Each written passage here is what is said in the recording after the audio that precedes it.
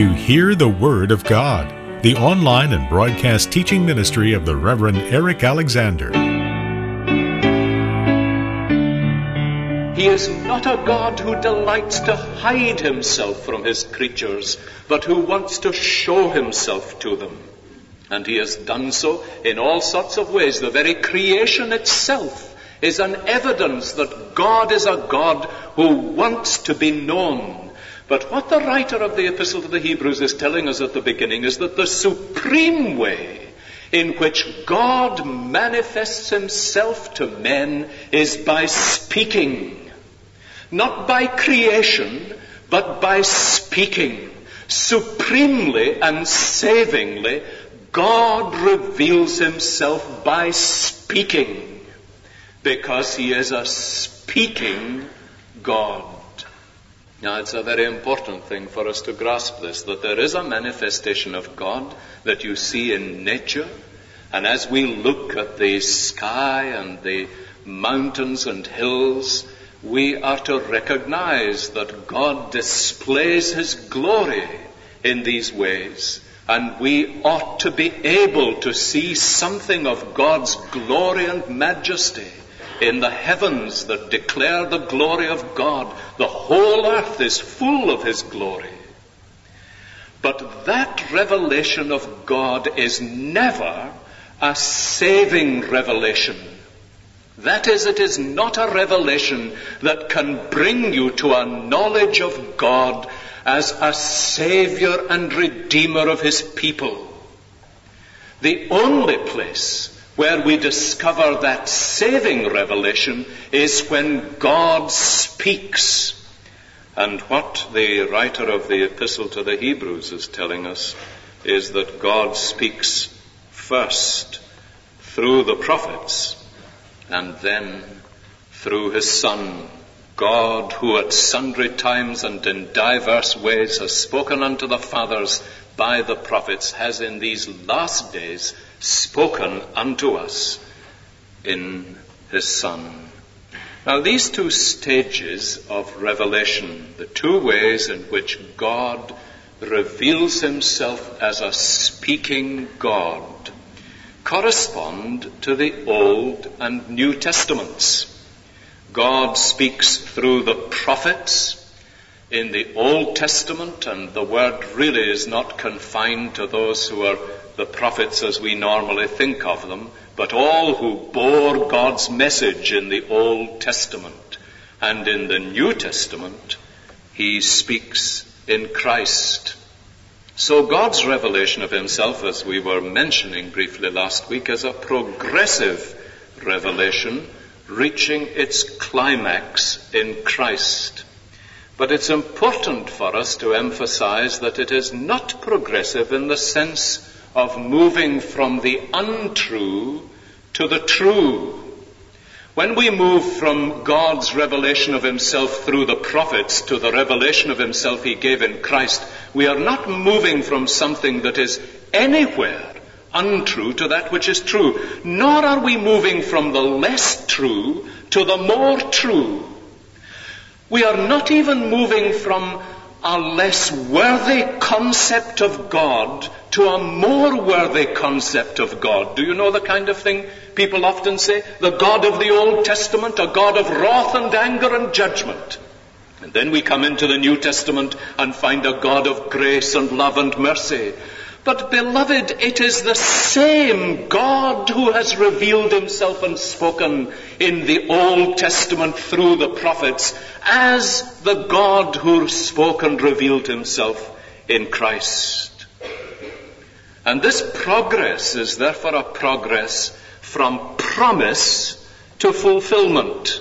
As we were seeing last week, from shadow to reality, from the partial to the complete, but never from the less true to the more true. And to both the Old and New Testaments, therefore, there belongs the same authority. Now, that's a very important thing to grasp, and I think it's one of the great weaknesses of evangelical life in our generation. There belongs precisely the same authority to the Old Testament because it is the same God who has spoken in both cases as to the New Testament. And between the Old and the New Testament, there is an absolute consistency. So there are the two words that clarify our thinking about the relationship between the two testaments: authority and consistency. And there is an inner consistency right through the whole of God's revelation. Because you see, if it were otherwise, we would be positing an inconsistency in God. If it's God who reveals himself, and he reveals himself through the prophets, first of all, to our fathers, and through Christ now in these last days to us, then the consistency of the Scripture is really related to the consistency of God's character. And it's a tremendously important thing for us to grasp this.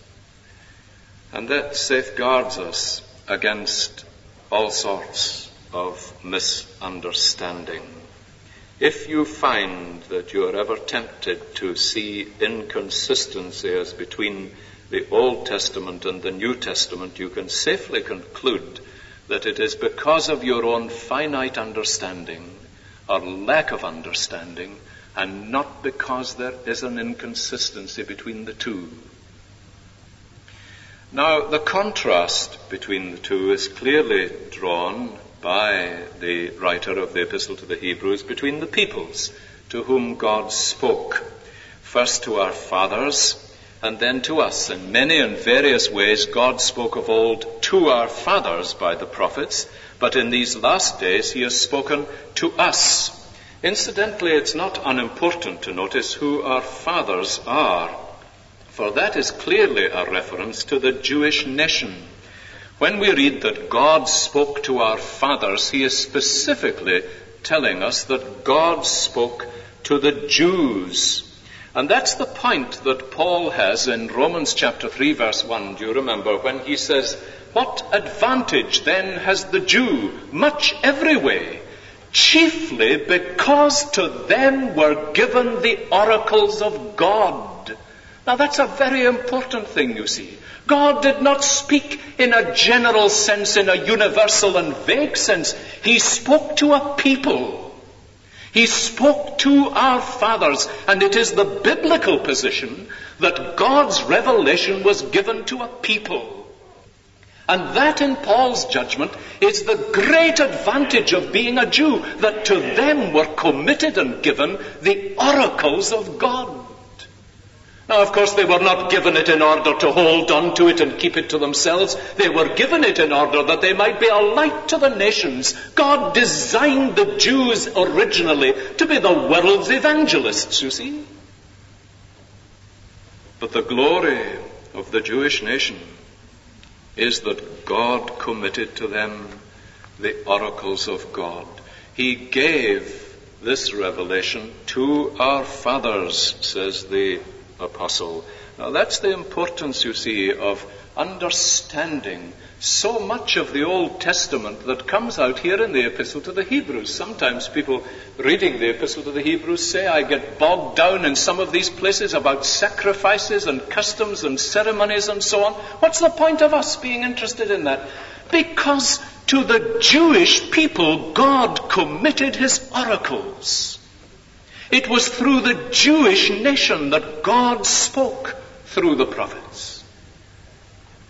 And it's a vital thing for us to understand this element in God's revelation of himself to our fathers. But in these last days, he has spoken to us. Now, the us are not simply the Hebrew people, but God's covenant chosen people who are the children of Abraham by faith. And he has spoken to us in a son. So the first contrast is the peoples to whom God spoke. The second contrast, you notice, is the times at which God spoke. In time past or of old, that is, in former days. These former days really deal with the period right up to the days of Malachi, to the end of the Old Testament. Former days or times past deal with that era. But now he has spoken, he says, and this is the contrast, in these last days. Now, the last days does not mean recently. I came across a translation yesterday, I think it was, which translates that he has recently spoken, but that is not what it means at all. What the apostle is saying is that God in these former days, right up to the end of the era of the prophets, that is right up to the time of Malachi, he has spoken to our fathers by the prophets, but now in the last age, that's what he's speaking about. He has spoken to us in this last age. And the Greek word, for those of you who are interested in it, is the same word from which we get the word eschatology, the last times, the last period of world history, the last age of time. And in the last age of time, God has spoken his last word to humanity. And he has spoken it in a Son. Now that's the great contrast, you see. In the former times, in these former days, right up to the end of the era of the prophets. But now in this last age, God has come to speak to us. And we are living in that last age. We are living in the last days, as it were, because in New Testament terms, the last days are a reference to the age between Christ's first coming and his second coming. That's the period that spans the last days or this last age. And this last period of time is the time, the final age of history in which God has spoken to us. The means through which he speaks now. First, the contrast through the prophets, and here through a Son. Now there is a contrast, of course, of a numerical or quantitative sort. There are many prophets. There is one Son. He spoke through the prophets to our fathers. He has spoken in these last days to us through a Son. The contrast between the many and the one is a contrast that the apostle uses again in the priesthood of Christ. There were many priests. There is one great high priest who has entered in once for all into the holy place. But the real contrast is a qualitative one, not a quantitative one. They were prophets of God. He is a Son of God. Now the original does not say the Son, but a Son. He has spoken to our fathers by the prophets. He has spoken to us by a Son. Now, some have raised with me the issue, does this mean something different from what we were speaking about on Sunday evening, that God's Son is the Son, the unique and only begotten Son of God? And I think they were thinking particularly of what the Jehovah's Witnesses teach. The reason the definite article is left out, and it's a Son, is not to suggest, of course, that Christ is one amongst many, but to emphasize the change of category. Prophets on the one hand, but now a different category altogether. A Son, not a prophet, but a Son.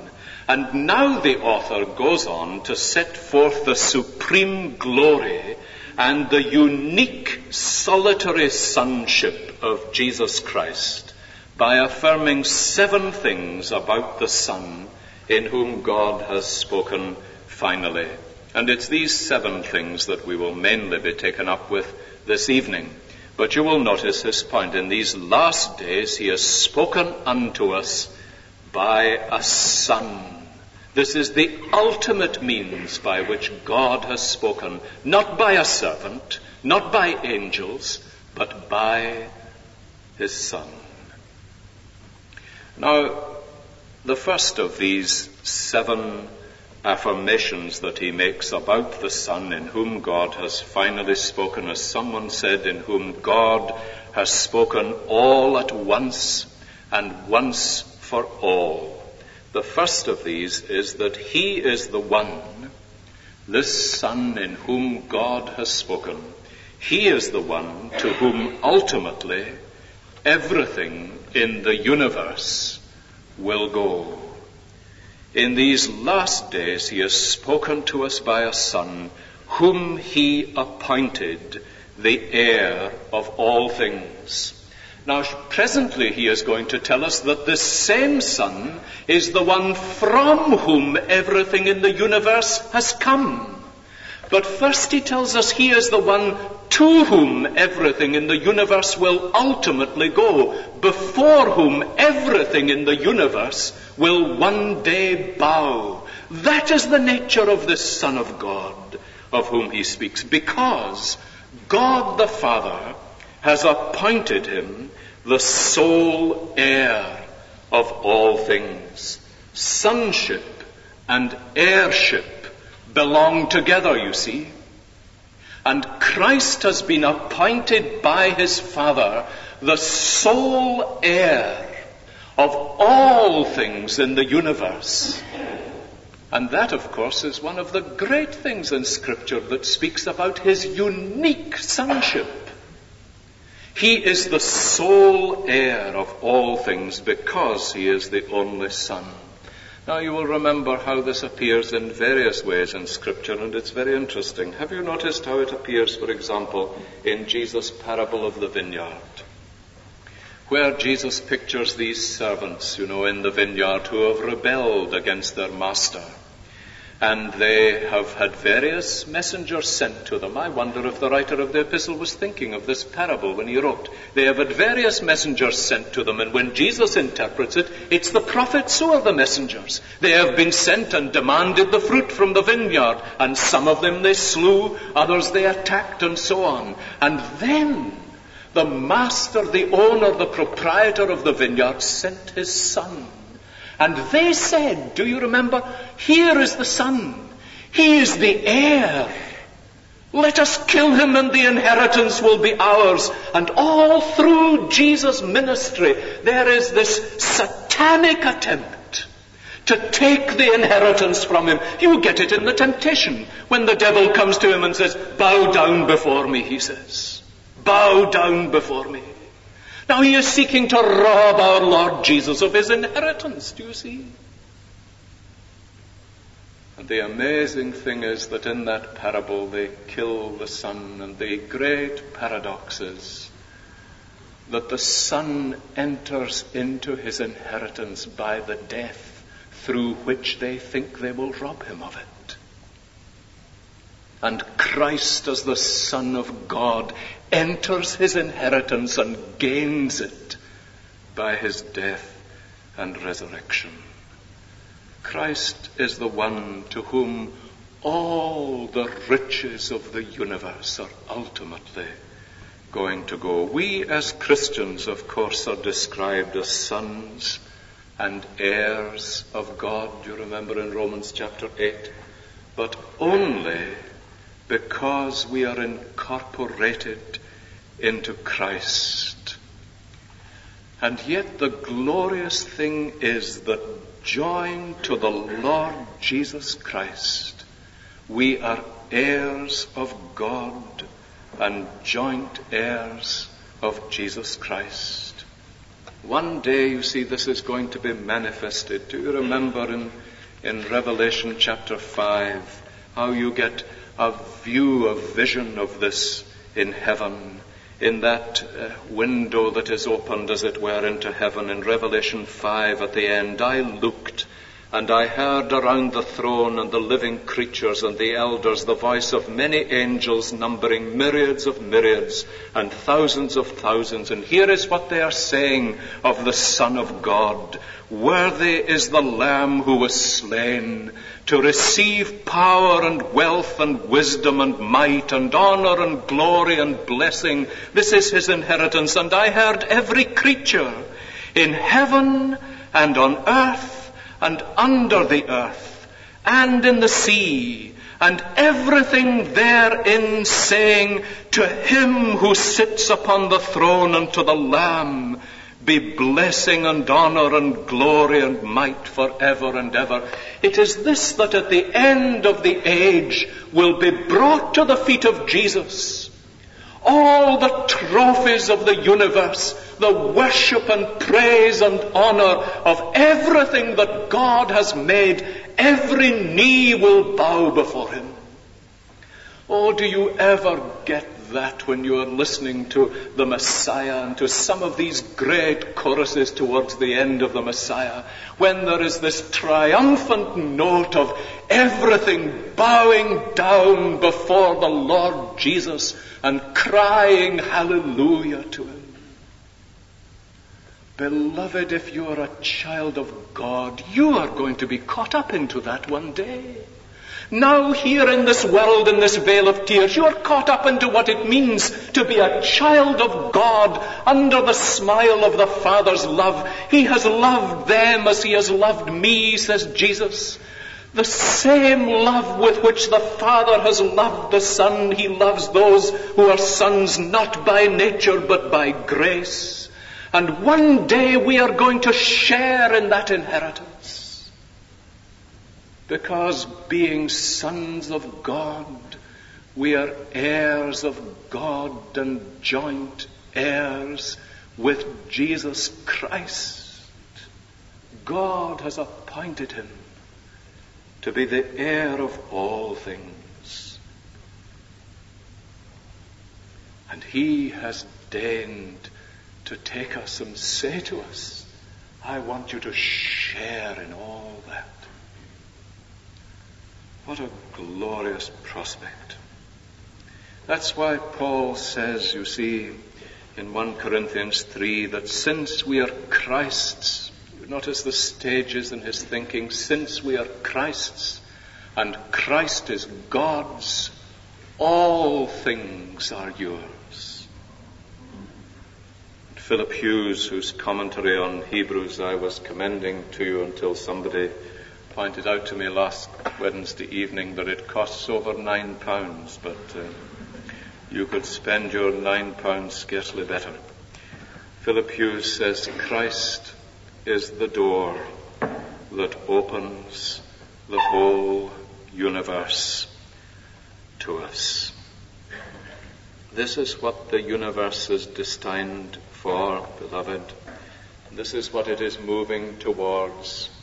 That day when it will bring its worship and Christ will have his inheritance in the universe that he has created. He is the one to whom everything is ultimately one day going to go. He is secondly the one from whom everything has come. That is, he is the Creator. You notice at the end of verse 2, he is appointed the heir of all things, through whom also he created the world. Now he is God's only begotten Son and sole heir, but he is also the one through whom God created the universe. He is, strictly speaking, the Father's agent in creation. As we were reading in John chapter 1 on Sunday evening, through him was everything made that was made. Without him was not anything made that was made. And this is the New Testament's teaching, of course. Here in Hebrews, there in John 1, in Paul's epistle to the Colossians, chapter 1 and verse 15, listen to this. He is the image of the invisible God, the firstborn of all creation. For in him all things were created, in heaven and on earth, visible and invisible, whether thrones or dominions or principalities or authorities. All things were created through him and for him. Do you see the two things brought together? They were created through him and they were created for him. Now the writer of Hebrews confirms this from the Old Testament in verse 10, where in a quotation from Psalm 102, which he ascribes to Christ, he says, it says, Thou, Lord, didst found the earth in the beginning, and the heavens are the work of thy hands. They will perish, but thou remainest. They will all grow old like a garment. Like a mantle thou wilt roll them up, and they will be changed. But thou art the same, and thy years will never end. Now that psalm is a psalm that has a messianic content. That is, it refers to the Messiah. And the writer of the Epistle to the Hebrews refers it to Christ. Now, we never dare forget this about our Lord Jesus Christ. The reason the writer of the Epistle is speaking of this sort of thing is to enable them to think rightly of God the Son. Because, you see, his exhortation, as we were saying last week, is not just a kind of cheap exhortation to go on and persevere and hold fast. His exhortation is based upon the supreme glory of the Lord Jesus Christ. And you see, when we are tempted to lose heart, when we are tempted to give up, this is the ground on which we are to anchor our souls, that our Savior is the one who has created the ends of the earth. He is the one who has called the heavens into being. That's the one in whom we have put our trust. This is the Savior who is able to save to the uttermost because of the vastness of his might and power. Now, you see, it's not therefore just academic doctrine that Christ is the creator of the ends of the earth and very God of very God. This is the kind of thing in which your soul's salvation hangs often. This is the kind of thing in which you either persevere by grace or you don't. What sort of Savior do you have, you see? What sort of Christ is it who dwells within you? Is it this Christ? Have you thought of him in this measure? Oh, the hymn says, think what spirit dwells within thee. And how much we need to think of this and catch something of the vastness of the Son of God in all his glory. Now, later in this epistle, we'll be reading about his tenderness and his grace and mercy. But oh, how much we need to grasp the glory and majesty of the Creator God in the person of Jesus Christ. And when you think of the detail that our God lavished upon the creation, that's one of the glorious things. You know, I went to Alan Glenn's school here in Glasgow, and there they made a very manly attempt at teaching me science, and they had a very difficult job, I fear. But I will never forget the first time that I looked through a microscope and looked down into the detail of what the Creator had done. And as a teenager, I remember being utterly captivated by this, by the way in which the Creator's hand had been at work in tiny, tiny areas of a leaf, for example. Now, it's an amazing thing, beloved, to think that the Creator of the ends of the earth, who is my Savior, has lavished his care and power upon such details of the universe. Did you know that there are no two snowflakes?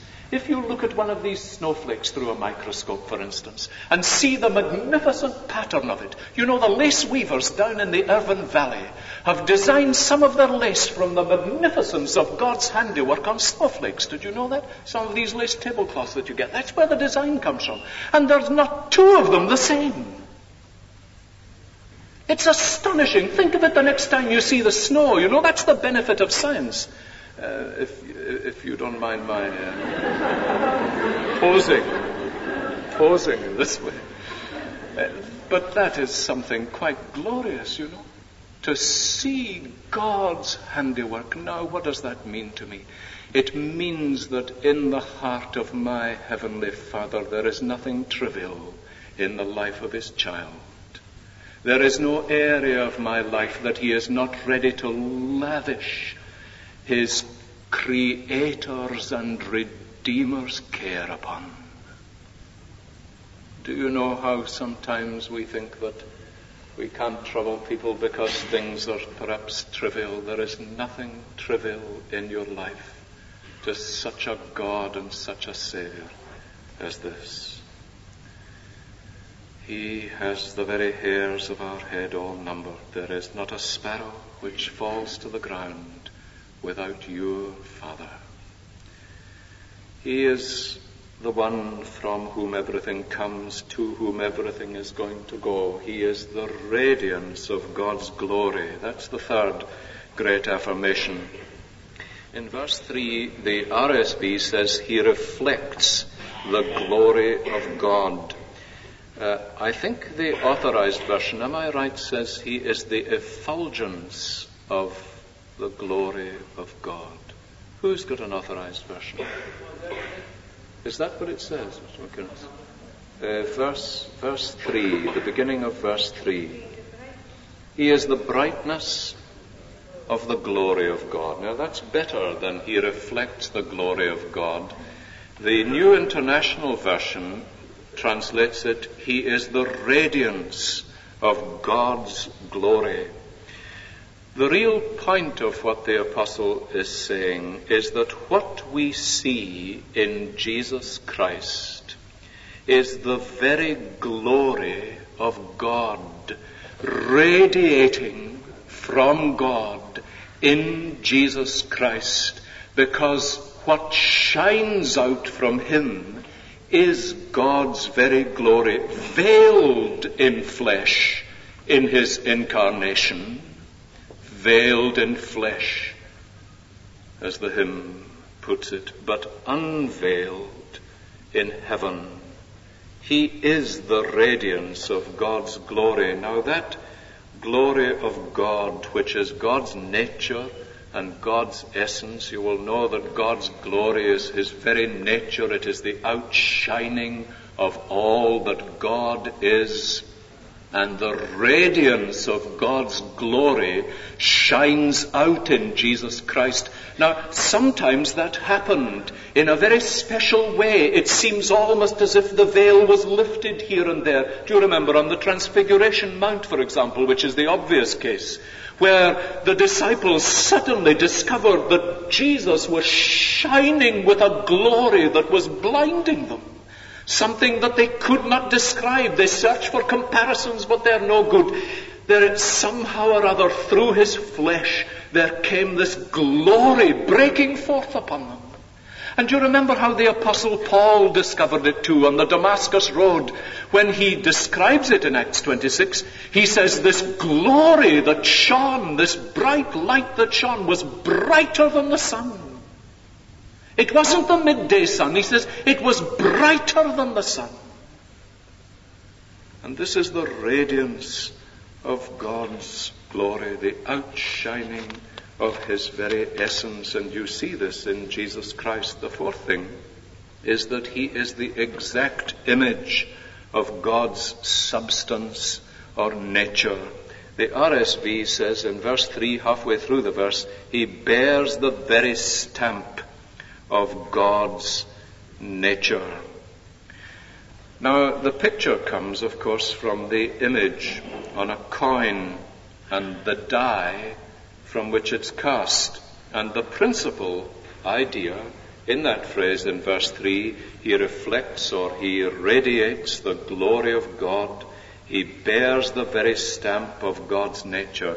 The principal idea intended is that of an exact correspondence, because there is an exact correspondence, and that's the point of the language, between the coin and the die from which the coin is cast. And it means that what God essentially is what is manifested in Jesus Christ, so that to see him is to see the Father.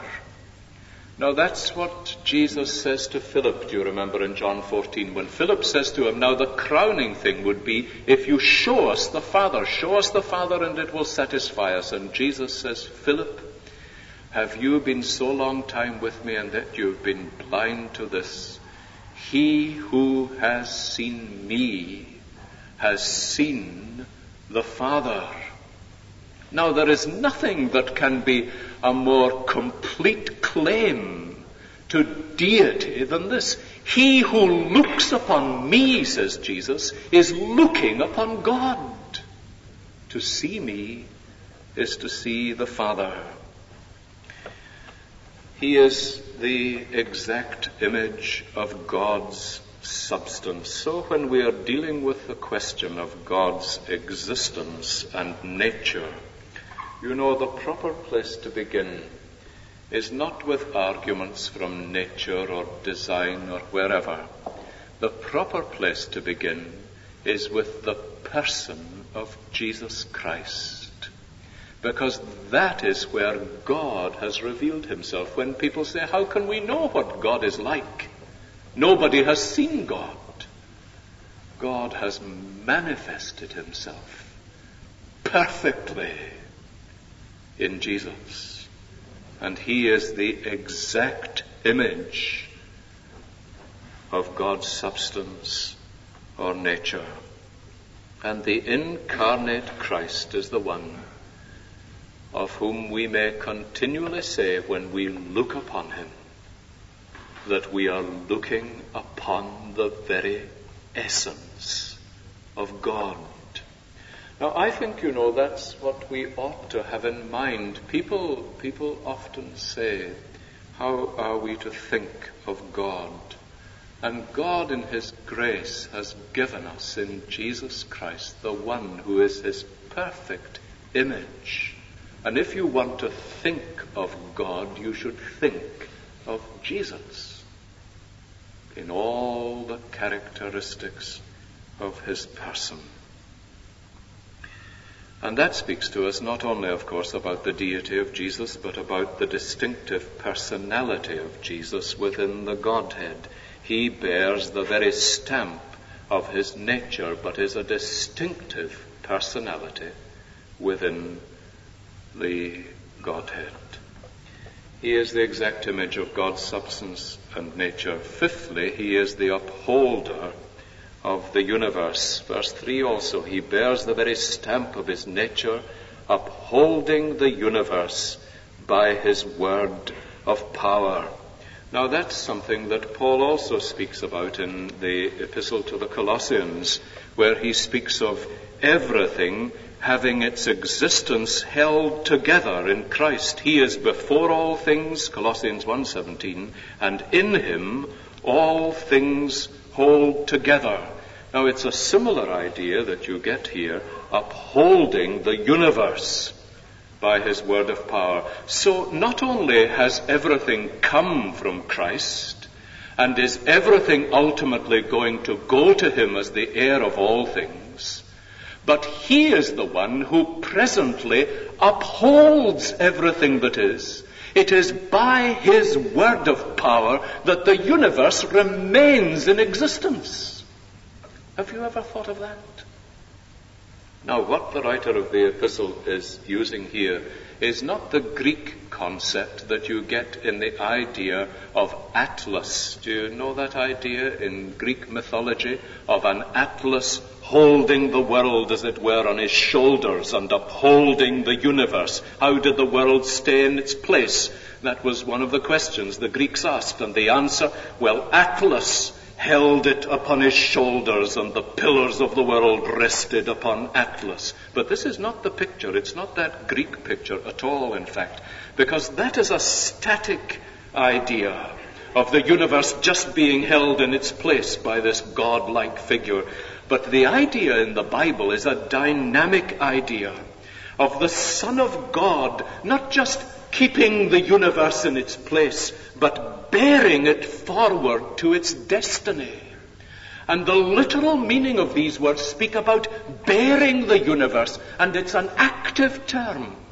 Bearing the universe on towards its destiny. And it's the picture of the Lord God omnipotent, who has the whole universe in his control, you see. And he is bearing the universe on. And in every area of it, he is directing it. He is the one who is sovereign over it. That's the picture. And that's something that we need to grasp. Here again, you see, is something that speaks right into the situation of people who are under great pressure. People who are fearful of heart and are tempted to give up.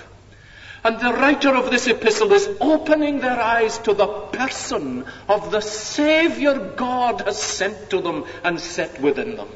He is the one who is bearing this universe on to the climax of all the ages, when it will bow before Christ and he will enter into his inheritance with his people. And everything that is taking place in the world comes under that, you see. Now, you know, Christian people in this generation and Christian people in our generation sometimes behave as though God had lost control of the world, or as though he had abdicated his throne. But the writer of this epistle says, you know, the whole universe is like a ball in the hand of this great and eternal Son of God. And he is bearing it. He is not only holding it up so that by him all things consist and hold together and cohere, but he is bearing it on to the day which he has fixed, when at the end of time the Son of God will enter into his glory. That's the picture of the universe. And history, you see, is not really going round in circles, and history is not really going nowhere. I read the other day a leading article that someone gave me from the London Times, which spoke of the world apparently going nowhere. Beloved, the world is going somewhere. History is not cyclical, it's linear. And it is moving inexorably day by day to that day that God has appointed, when he will wind up the affairs of this bankrupt world and hold his last assize.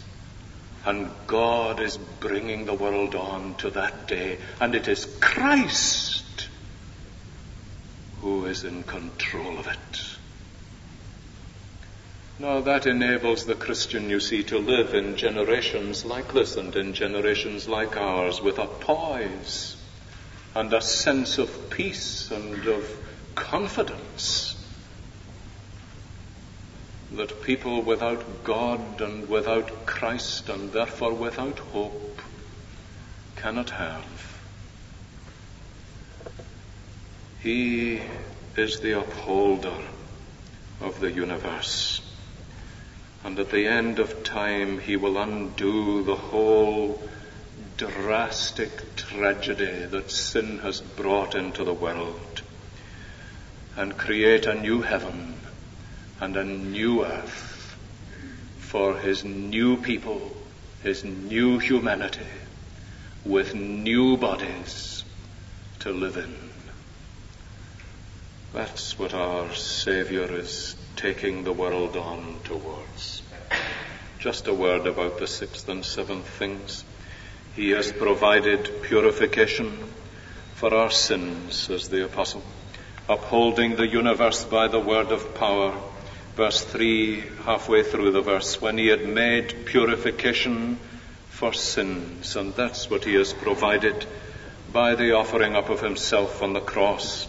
He bore our sins in his own body on the tree and has made purification for them. It is this Christ, the Christ who himself is very God of very God, who has come down into a situation where man is utterly helpless and hopeless and in total despair, and God, before whom man is guilty, has come down into the midst of this, and he has made purification for our sins and sat down. And he has sat down to declare that all his work is ended, that he has completed what he came to do.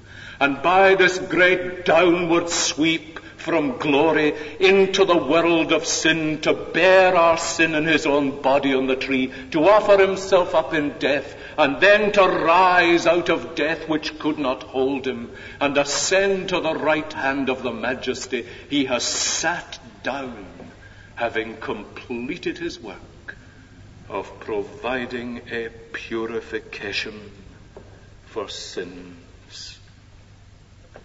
And then he sat down where he still is at the right hand of the Majesty on high, waiting until all his enemies are made his footstool.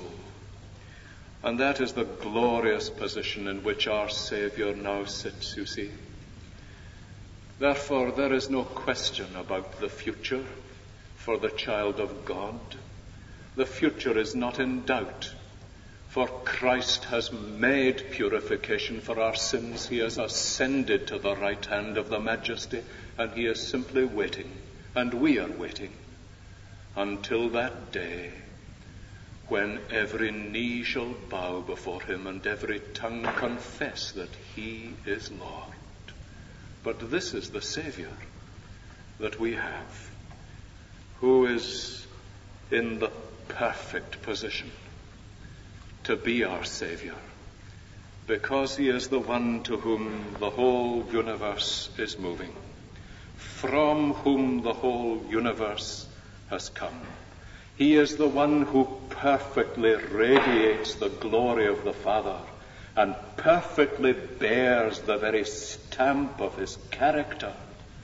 He is the one who upholds the universe and bears it on by the word of his power.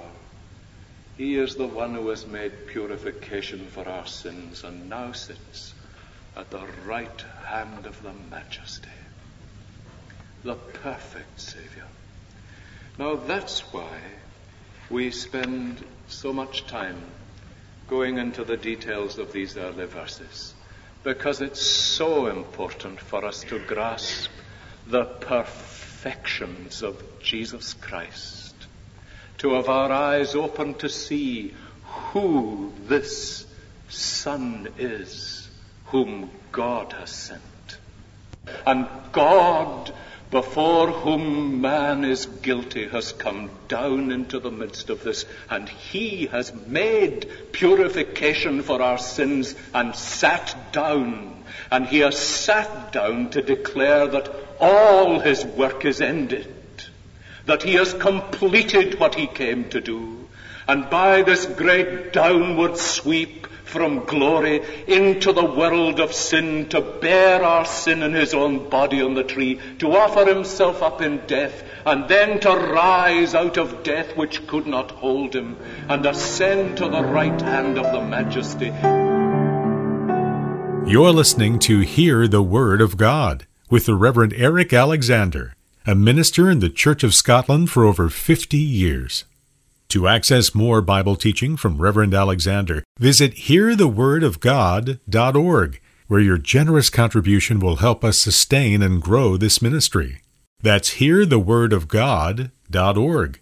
You could choose instead to mail a check to this address, 600 Eden Road, Lancaster, Pennsylvania, 17601. Or call 1-800-488-1888. This program is a presentation of the Alliance of Confessing Evangelicals. I'm Mark Daniels. Thank you for listening. Please join us again next time for Eric Alexander and Hear the Word of God.